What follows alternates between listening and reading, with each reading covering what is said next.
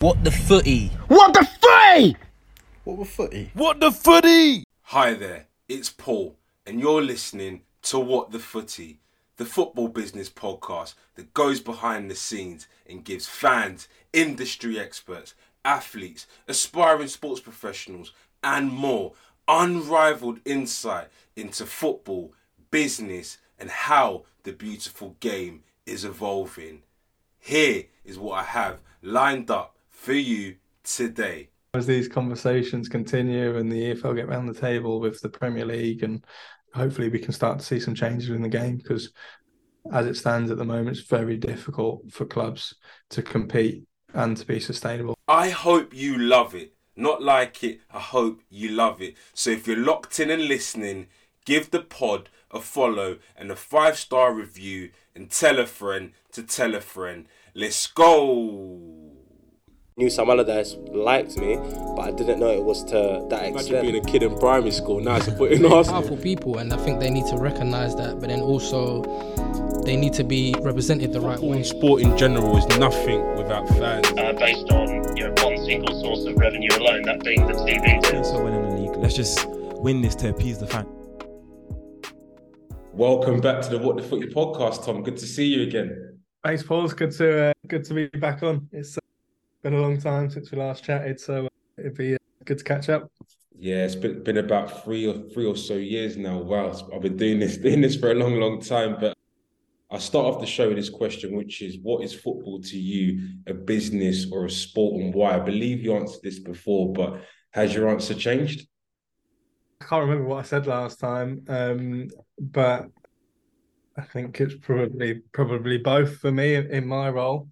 Obviously, you kind of have to enjoy the sporting side of it, but also understand the business side to be able to function at the right capacity. So, both, I think, for me. No, that's awesome. Just sort of talk to me about your role now and your day-to-day, because obviously when we last spoke, you were CCO at Bristol Rovers, and now you're CEO and was made CEO in November 2021. Just sort of walk me through what a day in the life is like for you, Tom. Well, my week's quite varied. Obviously, we're split across 2 sites. So we've got the main business functions operating from here at the stadium, and then we've also got the training ground, which is 20 minutes down the road. So across the week, I'll be split across both sites, trying to make sure I'm visible and accessible to everybody on both sides of the business. And each day is varied, really. There's never really 2 that are the same. It depends on the format of the week, where the fixtures are, and obviously what business challenges we have going on at the time. So I'll be split across the various sites and just doing what I need to keep driving the club forwards. No, that's awesome. And obviously, since we last spoke, I think at that time, that was when the 5-point strategy was announced, and the club's ambition. Obviously, fast forward, you obviously attendances have sort of shot up as well. Record shirt sales, record retail sales, a new stands being built, the training grounds obviously progressing there as well. What is the ambition for yourself, the ownership, and the board? We want to just keep moving forward. We don't want to sit still and stagnate. Obviously, ultimately, we want to get to the championship and then see how we get on once we get there. So that's the ambition on the pitch. Off it is just to keep getting better in every department every year. Like you said, it took over last November. Now we've been on a pretty sharp trajectory since then, which was obviously underpinned by good performances on the pitch, and we need to keep moving forwards. We don't want that forward momentum to halt at all. So we just need to keep looking for ways to improve. That's on the pitch, that's off it. That'll be in our sports science, that'll be in our commercial teams, that'll be in store. We're just being pretty self-critical and always looking for ways in which we can be better and to try and hopefully use that to then underpin the forward momentum for the football club. So, like you said, we've got a stand development that we're looking into for the summer, which will increase the capacity and enable us to house more fans here at the MEM. We've had huge progression over recent years in our online store, and I think every year it feels like our kit sales are record kit sales for the club. Hopefully we could beat those next year. The new kits that are already planned for next season will be something a little bit different, and hopefully we'll kind of get a really good reaction. Commercially, we're generating more income than we have before. We don't have enough hospitality at the stadium. We've renovated the main restaurant to increase the capacity. That's selling out. All the boxes are sold for the next 3 years. So yeah, there's lots of positives going on, but at the same time, we're not sitting back and content with the progress that's been made. We're still really ambitious and want to keep improving and moving forward. Yeah, and even just speaking about ambition as well, obviously, I think when we last spoke as well, the club was in League One. You then obviously went down to League Two and were able to secure promotion back to League One in dramatic fashion on the last day of the season, and obviously going well in League One. And I heard Joey Barton mention how, I think back in January, you mentioned that 52-point target, and you still got 13 games to go, and that's very much achievable. And just seeing where you are after that, just talk about the challenge of actually navigating through the pyramids and having that ambition of the Championship, because it's interesting how the league obviously works and operates, because I believe from a cost control perspective, you can spend about 60% of turnover. The teams that drop in from the Championship can spend about 75%. You've got different kind of ownership models in the EFL now. You've got US consortiums who want an appetite of English football. You've got billionaires running the EFL football clubs as well. Just talk to me about the challenges that are on the ground in terms of navigating through the pyramid. Yeah, I think it's a really difficult financial backdrop, I think, for most clubs in the EFL. League One's probably the most interesting case because you have the kind of biggest disparity between clubs like Ipswich and Sheffield Wednesday and Portsmouth and Derby, and the list goes on, and they're in the same league as clubs like Morecambe and Accrington Stanley and Cambridge, and we probably sit somewhere in the middle of that. So it's a really difficult financial position for us to be in. Strangely, I think it's easier for a club of our size to compete in a league like League Two, because naturally we have one of the bigger budgets. Because if you do things right and you invest in the team well, you're naturally winning more games, and therefore attendances are up and all your secondary income is up. Coming into League One, it's a little bit more difficult. Although we get a bit more central funding, your wage bill goes up. The games are more difficult. You're not in that routine of winning every week. And we've had quite a shift transition in terms of the squad over the last few seasons. We obviously had a big turnover once we got relegated into League Two to rebuild the team and start that forward momentum up the leagues. Obviously, then getting promoted, you then have to reassess everything and try and build a new team that's able to compete again at a high level. We've also based a lot of our recruitment and our success around trying to pick out the best young talent that we can attract generally from bigger teams, and obviously that's brilliant while they're here, and we're all really grateful for the role that Elliot Anderson in particular played last season for us, but also Connor Taylor and Beefy, who we managed to keep. Having those players on loan can really improve your team in the short term. But obviously then they go at the end of the season and you've got to re-recruit and try and fill that gap, which we had to do this summer and again a little bit in January. So yeah, it's a really difficult financial backdrop. It's very difficult for us to compete. I think it's difficult for most teams to compete at this level. And you have to strike that balance all the time of being ambitious and wanting to move forward, but trying to do it in a sustainable way. We don't want to get carried away and cause the club any long-term pain by trying to get some short-term gain. So we're trying to build incrementally, like I said at the start, all the time. And if we can do that and be successful on the pitch and keep getting better, then hopefully we can start moving up the leagues and getting better. But it's very difficult for us, given the infrastructure.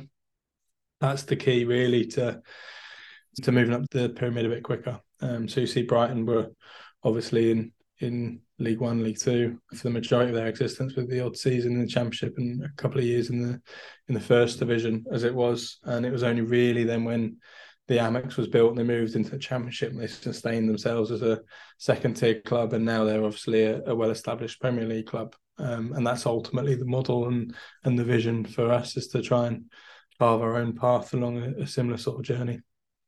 Yeah, you just led me onto the question I wanted to ask, which was which clubs do you almost see in the Championship and the Premier League that have almost gone on that journey that you kind of look to emulate? And I think linked to that as well, where and how are you looking for marginal gains? Because I think one of the strategies that we see with a lot of EFL clubs is, like you mentioned there, taking an Elliot Anderson from Newcastle on loan and having him within the system, and then he then goes back to Newcastle and you sort of lose that player. Are you looking at data? Are you looking at improving the academy in terms of bringing players through and having release clauses, sell-on clauses, that sort of type of thing? Are you looking at untapped talent in the non-leagues and kind of bringing them through and having a player trading model? Is there any particular sort of strategy that you're really looking at? Or Yeah, I mean, ultimately, I think everybody's looking at data.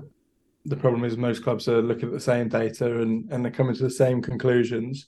So you have to try and think outside the box and do things a little bit differently in order to attract the best players. I think we've done quite well in terms of the way that our deals are structured and the power that gives us within the market. We've got one of the best strikers in the EFL with us at the moment, Aaron Collins, and he signed a new deal in the summer, which ultimately means that if and when he moves on to a club that's within our control, and we would be compensated for the time and the development that we've given him accordingly. I don't think that's always been the case for this club in the past.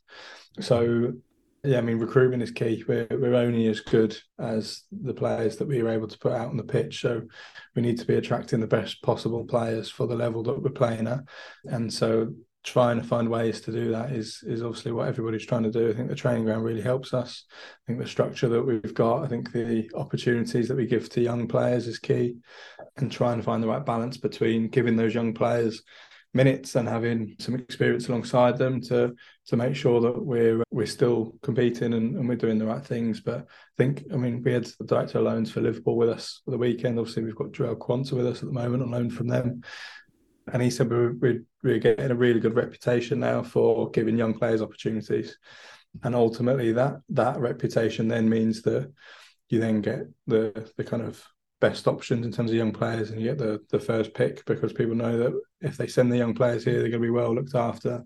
They're going to get first team minutes. They're going to be given opportunities to play and progress, and they're going to be coached really well, which allows them to develop. And I think all the young players that we've had with us have returned to their parent clubs a much better player than when they arrived. So that's obviously to our benefit in the short term. That's to their parent club's benefit in the long term.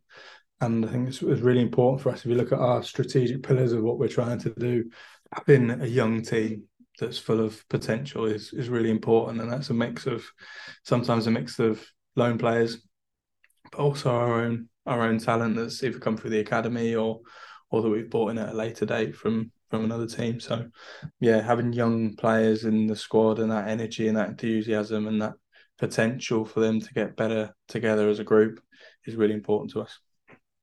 Yeah, and I think linked to that, one of the key words within football is alignment, and it's one of the hardest things to achieve. Having spoken to a lot of people in your sort of position as well, Tom, how do you ensure alignment operates within Bristol Rovers, from yourself to the board, to the owner, to Joey Barton as head coach and manager, to the academy director, to the director of loans, to the players who are coming through the door, that everyone's sort of aligned, knows the strategy and knows what it is to be a part of the club? Well, yeah, that starts at the top. So obviously we're lucky enough here to have a brilliant owner in Milo Cardi, who's invested a huge amount of money into the club, and he cares deeply, not just about the club, but about the individuals that work here, and he's invested a huge amount of money. So I think everybody's naturally unified to want to try and deliver success for him.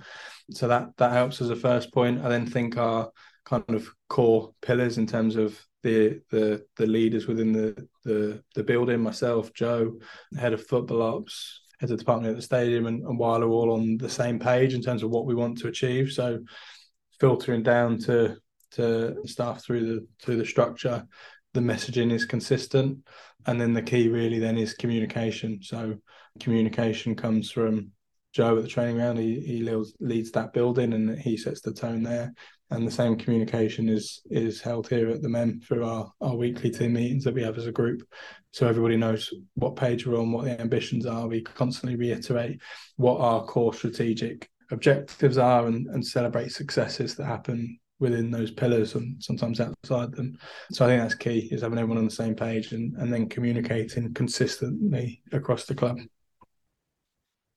No, that's super useful, because I think from sort of the outside looking in, it almost appears that whether that's from yourself, from the owner, from Joey Barton as head coach, you're a club that's so big on dialogue, communication, and sort of speaking up, which I think is one of the most important things out there. Being a fan myself, and for fans out there in general, where does that importance of dialogue and communication for yourself stem from? Because not every single club or every single CEO out there kind of does that.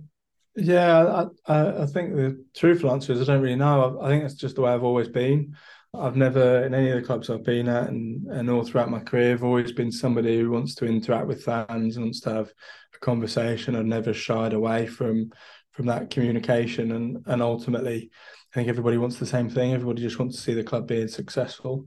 So for us, the best way to do that is to understand what the fans are feeling and to be able to communicate with them effectively as to what decisions are being made and why. You probably would have seen my programme notes for each game that normally a bit of a monologue.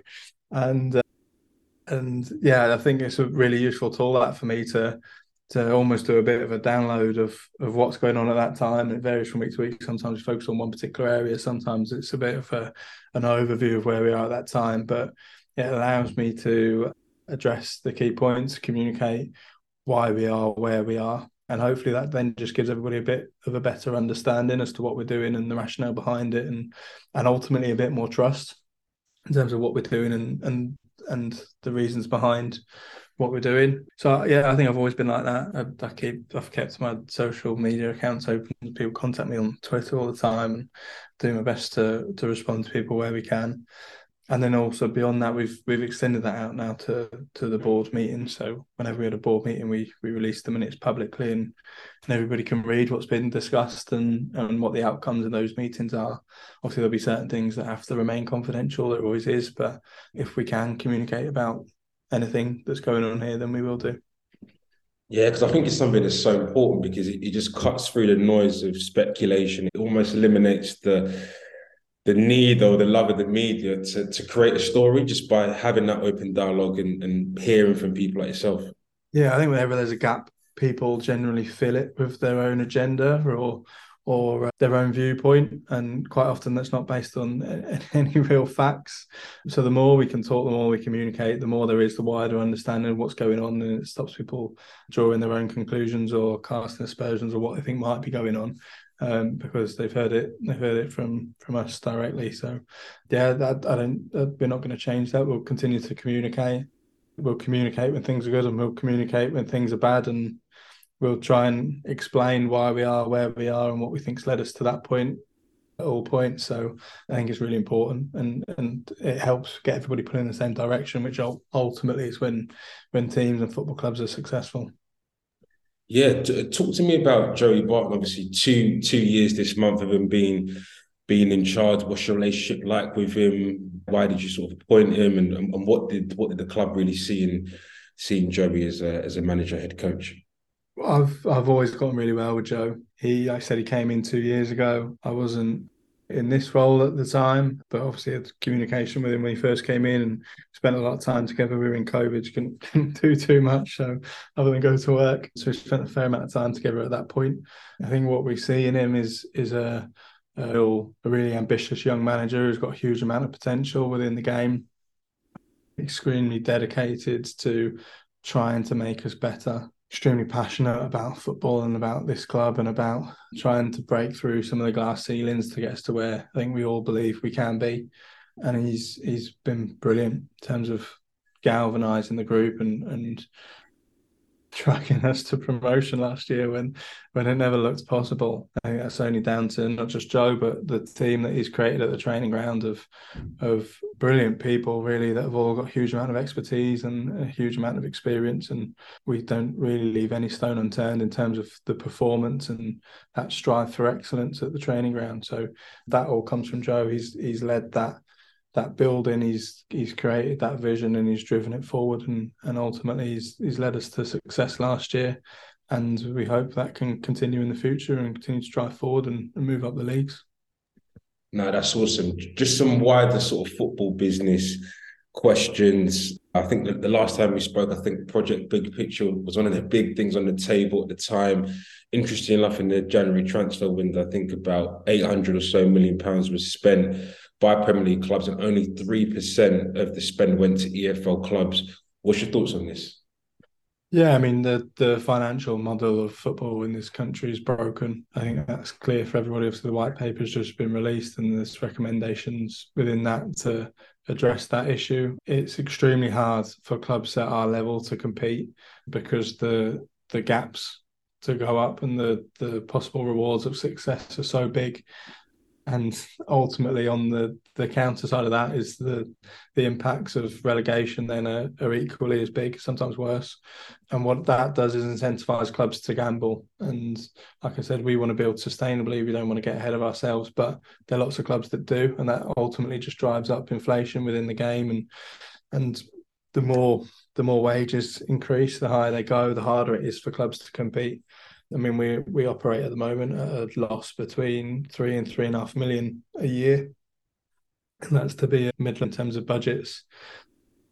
League One club with decent attendances, record revenue, it's really hard. So obviously then you go into the Premier League and that world flips upside down, and actually what would be a relatively small amount of distributions coming out of the Premier League into the EFL would make a huge effect on the overall sustainability of the pyramid. And that's ultimately what we'd like to see within the game and over the next few months as the conversation around the white paper continue, and hopefully that then leads to some changes within the game. Is that almost why for you having the stand expansion, looking for a new stadium, driving more record shirt sales is so important, because by increasing turnover, that enables you to spend more effectively within League One? Yeah, I think there's often a misconception with fans that clubs are just trying to get more money out of them. And we've been quite open about the fact that we are trying to generate more income, but we're trying to generate more income so that we can invest all that directly into the first team. And ultimately, the more income we generate, the bigger our wage budget will be, and the better hopefully we can then compete on the pitch. So we're quite open about that. I think it has to be that case because of the way that the financial structures are set up currently within the EFL and the increase. I mean, we've obviously gone up from League Two to League One. I think it's more difficult to compete at League One level financially than it is at League Two, because proportionately your revenue doesn't increase by the same level that your wages have to increase by to be able to compete if you've got any sort of ambition. So hopefully over time, when the EFL get round the table with the Premier League, and hopefully we can start to see some changes in the game, because as it stands at the moment, it's very difficult for clubs to compete and to be sustainable and not operate a wealthy benefactor like we are. So does that mean you're in favour of an independent regulator? Yeah, we're supportive of the measures proposed within the white paper. I think that there definitely needs to be some change in the game. COVID was the perfect example of that, where we had obviously more extreme financial pressures due to lack of income. We also had the Super League and the proposed breakaway. So I think all of those things combined created a nice backdrop to start having these conversations again, and have ultimately led to this white paper being produced, which as a club we support. Yeah, because I believe over the last since the Super League, the Premier League have been trying to create a new deal for the game. Do you think those proposals are better or worse than what's been proposed by the government, or? I'm not sure there's any formal proposals been put on the table at all at this stage. I think it's an ongoing dialogue, and until we're at the point where we can see them and go through them, it's extremely hard to comment. I think obviously the Premier League, operating as an independent outfit, are operating based on their own commercial biases and not what's best for the overall game, which ultimately is what needs to be considered. But that's very difficult when every club and every governing body will be viewing things through their own natural biases. So hopefully an independent regulator, if appointed, can assist with that. But ultimately it's down to the Premier League to engage with the EFL and hopefully come to a deal that works for everyone.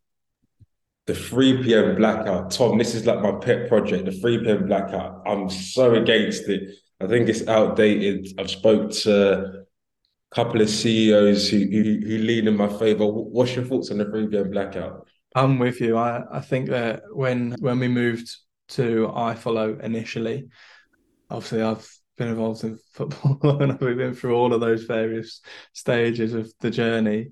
And there was some real strong opposition against streaming at all, never mind the 3 p.m. blackout. I think there was a fear that what it would lead to is reduced attendances and people choosing to stream games as opposed to attending them. My personal view is that that's not the case. I think that if fans can attend the game, they will attend the game. And if they can't attend the game, more often than not, and they can stream it, they will do. We've generated a huge amount of income through iFollow over the past couple of seasons in particular. I think, again, one of the benefits of COVID is that it helped supporters get used to that process. And obviously we're seeing digital streaming across the whole of sport change dramatically at the moment, and fans are getting far more used to that as a way of engaging with the content that clubs can put forward.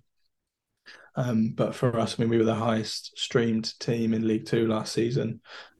We're having really strong numbers again this year in League One.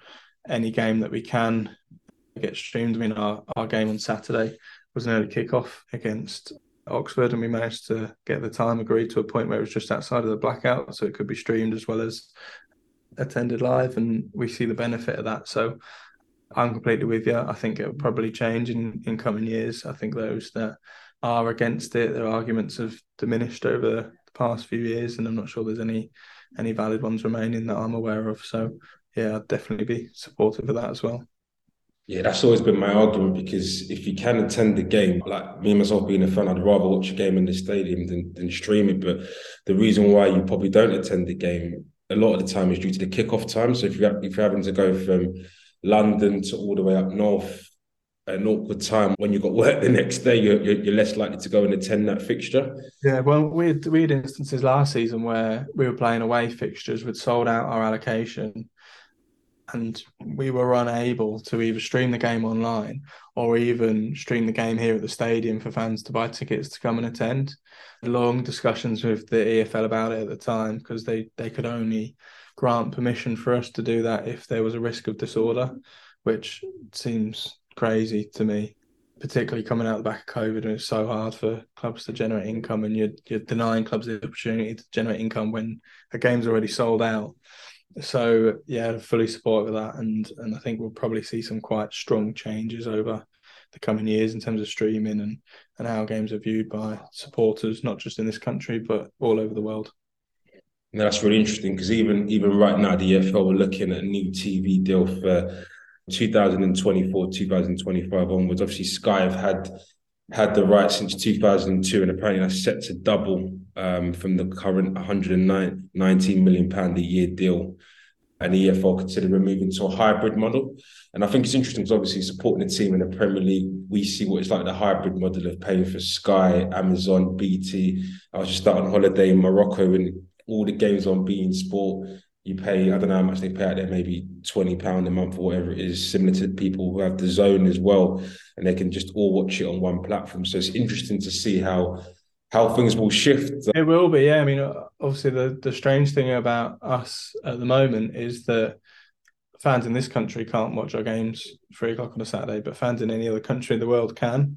And ultimately, I think all that leads to is piracy and people finding illegitimate ways to watch the game, when actually most of them are probably comfortable or more comfortable with that money spending stream the game coming to the football club.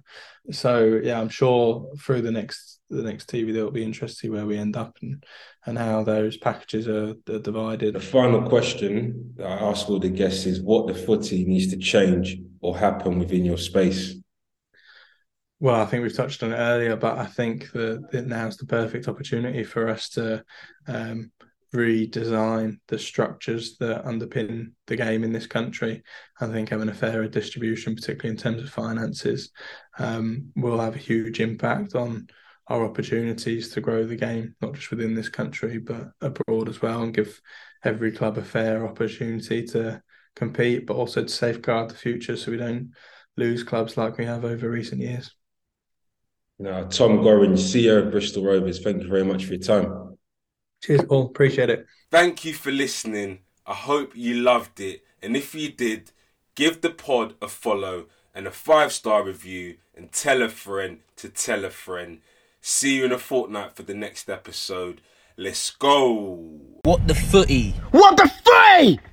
What the footy? What the footy? Knew some Allardyce liked me, but I didn't know it was to that Imagine extent. being a kid in primary school. Now it's a foot in Arsenal. Powerful people, and I think they need to recognise that, but then also they need to be represented the right way. Sport in general is nothing without fans. Based on one single source of revenue alone, that being the TV. So well in the league. Let's just win this to appease the fan.